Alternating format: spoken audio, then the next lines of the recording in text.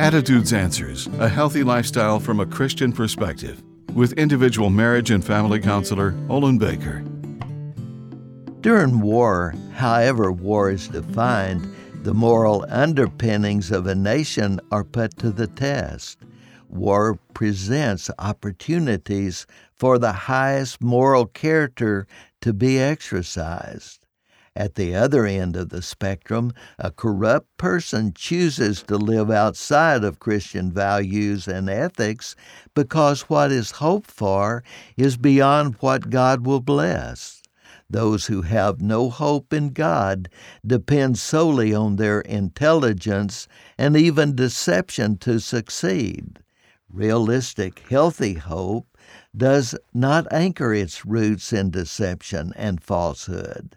God calls everyone to live above evil. Evil builds a bridge to destruction and isolation that separates evildoers from the presence of Christ Jesus. Evil offers no realistic hope that will endure. We are admonished then to turn from evil and put on righteousness by entrusting our lives into God's protection and provision. By believing and trusting in Christ Jesus, we put on a new life that overcomes sin by God's power within us. That is wonderful news. I'm Olin Baker. Attitudes Answers, with individual marriage and family counselor Olin Baker, is focusing on the series Building Bridges.